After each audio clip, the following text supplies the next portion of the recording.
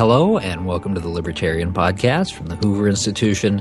I'm your host, Troy Senek, joined, as always, by the Libertarian himself, Professor Richard Epstein, Senior Fellow at the Hoover Institution, as well as Professor of Law at NYU and Senior Lecturer at the University of Chicago. Today, understanding the Dormant Commerce Clause. So, Richard, the Supreme Court handed down a ruling last week in this case called Comptroller of the Treasury of Maryland v. Wynn, and it was a decision that turned on a dispute over the Dormant Commerce Clause. Now, a lot of our listeners may be familiar with the regular Commerce Clause, giving Congress the power to, amongst other things, regulate interstate commerce. But before we even get to this recent case, just explain for our listeners what on earth people are referring to when they talk about the Dormant Commerce Clause. Okay. Well, the first part of this particular is a mystery is that there is no such clause in the Constitution which bears the title, the Dormant Commerce Clause. This is a confection that comes out of the difficult construction of the Commerce Clause as it's written. So to back up, the Commerce Clause states in so many words, Congress shall have the power to regulate commerce with foreign nations among the several states and with the Indian tribes.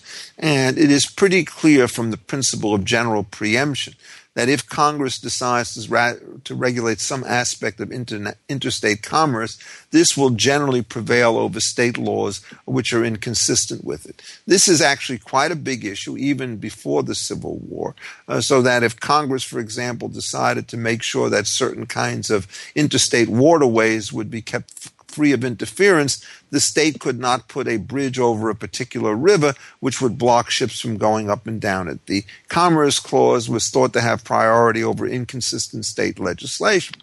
The question then arises, suppose it turns out that Congress passes something which is only tangentially related to state activities. And this arose in the case called Gibbons and Ogden, in which the issue was whether or not the United States had jurisdiction over a ship that went from Elizabethtown, New Jersey, to New York City. And Chief Justice Marshall said, look, I mean, commerce starts at the jury and ends with the journey, and so the United States has complete control over it.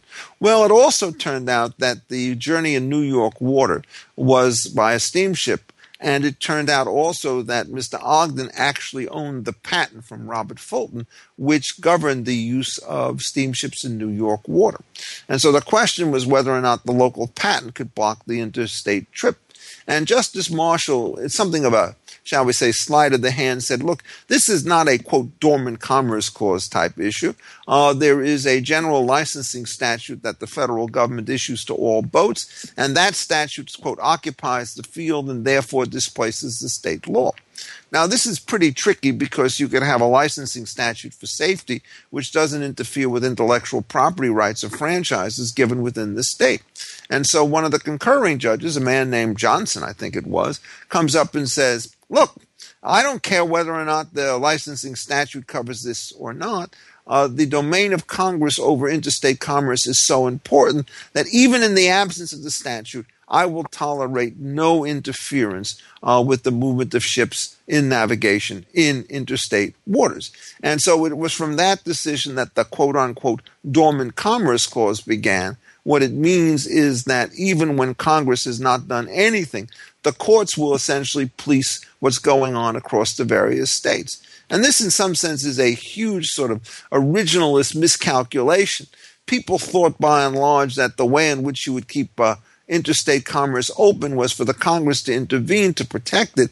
Historically, it has been the court doing about 99.9% of the work. Congress, which is, of course, to some extent a creature of the states, particularly in the antebellum era, has done very little to promote this. So the competitive nation, freed from state barriers, is largely a judicial creation.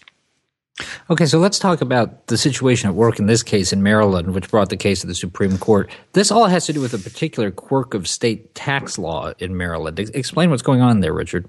Yeah, well, the tax law situation was not the original area for a dormant commerce clause. It was originally regulation, but it became very clear to everybody very early on that taxation and regulation are, in fact, kind of close substitutes for one another.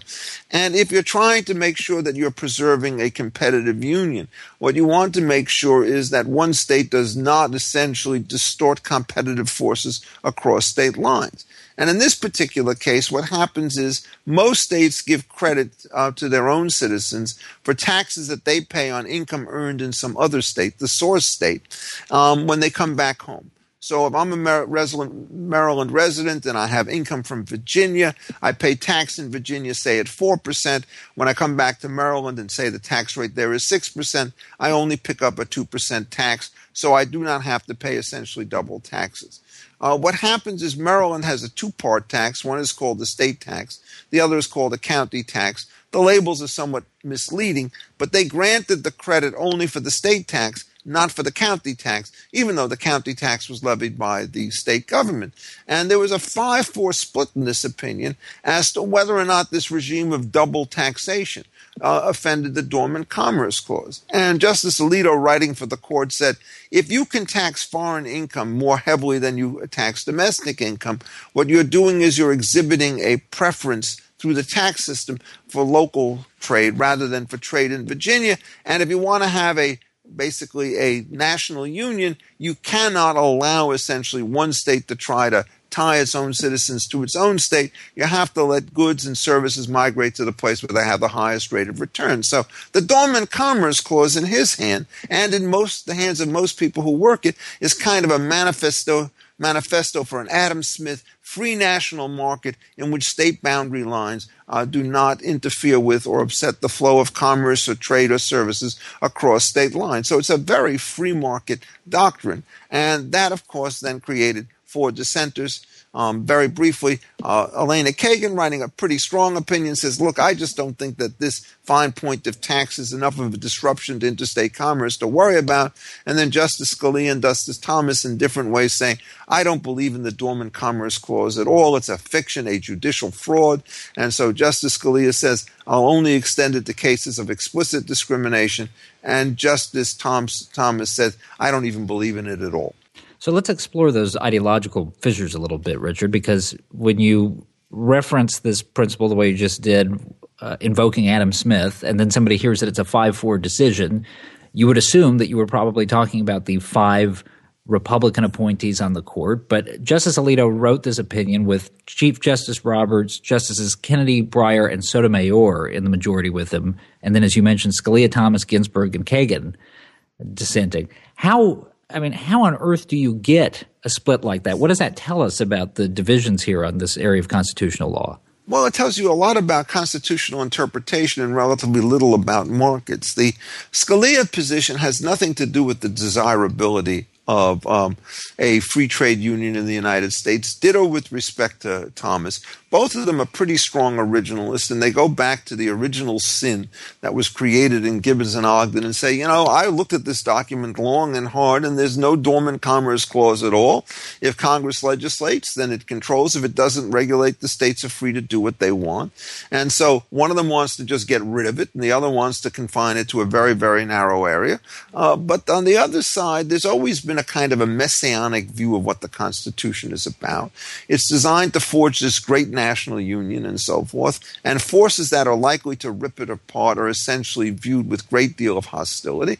That was surely the position of Joseph Story, even more so important on these issues perhaps than Chief Justice Marshall. They both saw this great vision. In Gibbons and Ogden, it was actually something of a stretch to say that navigation in state waters, in fact, is subject to federal regulation. At the time, back in 1824, there was a lot of state authority which said the most the federal government could do was to regulate goods or services as they cross state lines. Indeed, it wasn't even clear that the federal government had power to regulate the shipment of passengers across lines, the theory being that commerce only applied to the shipment of goods. And so, you see these broadened notions coming out, and Justice Scalia essentially is not a consequentialist. He's not a social welfare theorist. He's very much a textualist in the Henry Hart tradition. He came out of Harvard in the 1950s graduated in 1960, and he just doesn't cotton to this stuff. Justice Alito, I think, is more in the other tradition, saying, look at what God hath wrought. And in fact, if we allow the union to go forward in a fashion in which states can balkanize all sorts of activities by favoring themselves, the incidence of reprisals, in fact, will be so great that the nation will come apart. And, the leading proponent to that position, again, are two people. One is Justice Cardozo, who was a liberal when he got on the Supreme Court, voted with all the New Deal reforms until his death in 1938. And then Robert Jackson, the very man who wrote Wicked and Filburn, the case terrible of all conservative constitutional law theorists, saying, oh my God, you have the power under the Commerce Clause to regulate the consumption of wheat on farms. How can you dare say that? He writes in 1949 in a case called Hood and Dumond, an extremely pro-competitive position. That is, what happens is the liberals see the dangers of balkanization, and they take very strong steps to stop it. But the liberals, on the other hand, don't see the dangers of national cartelization, and so what they do is they facilitate it. And that is, by the way, the position which actually holds even today in the European Union. Free trade across boundary lines, but if the central powers in Brussels want to regulate it very, very strongly there, they can do so. So it's not as though our position is improbable. What's interesting about it is how it has managed to emerge in both Europe on the one hand and in the United States on the other hand, where there's absolutely no explanation as to why it should happen in that particular fashion. It's really a kind of an interesting quirk of constitutional history at its best. So, final question. You mentioned Wickard v. Filburn there. We've talked in this episode and in many before about the excesses that you think the Supreme Court has gone to with its interpretation of the Commerce Clause, where the federal government's allowed to intervene. What do you say to the sort of glib but commonplace rejoinder that you tend to get on the left, which is, come on, Richard, the New Deal wasn't the end of the world. It's been 75 years. There's no going back. And you know what? America seems to have done just fine in that time. How would you respond to that? Well, that's a much grander question than what comes out of the Dormant Commerce Clause. Well, I would say as following. America has done as well as pretty much any other nation in the world, but they are all subject to the same kind of political pressures of faction that takes place when there's not a strong institutional protection of property rights. One of the reasons I would say why it has done as well as it has done is because the Dormant Commerce Clause has stopped a lot of the state mischief which would otherwise have taken place. And then if you're trying to look at what the serious difficulties and dislocations are in the United States, it essentially comes from national cartelization as the greatest of our perils. There are other things. And what does this national power do? Well, first of all, what it does is it creates very strong centralization and control over labor markets, if not by the federal government, then through the states, all of which is authorized by federal law. It has wrecked agricultural markets to the extent that it has allowed cartels to take place. We've been blessed because technical superiority in agriculture has reduced the force of the monopoly, but there's still huge distortions. Think of the ethanol market as being a classic illustration of how national policy has gone astray. It also turns out that if you start looking at the system, the tax code is a nightmare. Because the New Deal propensity for progressive taxations and specialized taxes has created real bottlenecks and so forth. So what I would say is we've done fine, quote unquote, relative to a rather low baseline. But most of these things I think you can identify as serious public issues and serious public evils, which you could reverse without wrecking the fabric of the nation either. And, it is worth noting that the level of progress seems to go down as the level of progressive rule starts to move up. The New Deal probably prolonged the Depression between 1929, say, and 1940, the beginning of the war, by several years. And in thinking about this, remember Herbert Hoover as president was a progressive. He was the guy who raised tariffs. He was the guy who put high progressive income tax place in place. He was the guy who essentially introduced the Davis-Bacon wage on prevailing wages. So the New Deal and Hoover are much closer together than, say, Harding on the one hand and Coolidge on the other hand, who had a rather different market.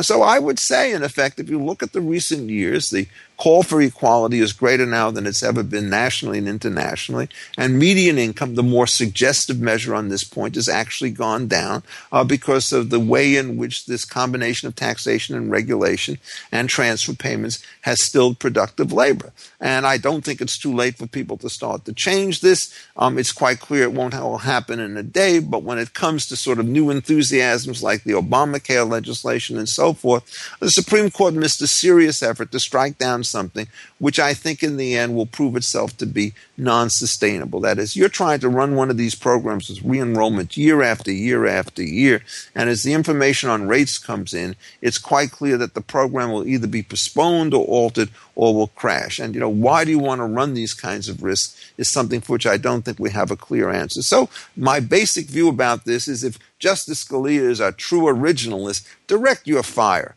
to the affirmative grant of commerce power rather than to the Dormant Clause, and the same thing to Justice Thomas. It is ironic that their wrath is directed to the, as it were, deviations from the original plan, which approved healthy.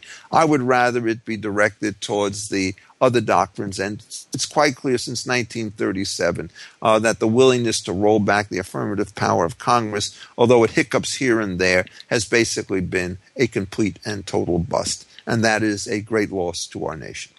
All right. Thank you, Richard. And thank you to our listeners. And remember, you can find Richard's weekly column, The Libertarian, by visiting Defining Ideas at hoover.org. And you can follow him on Twitter at Richard A. Epstein.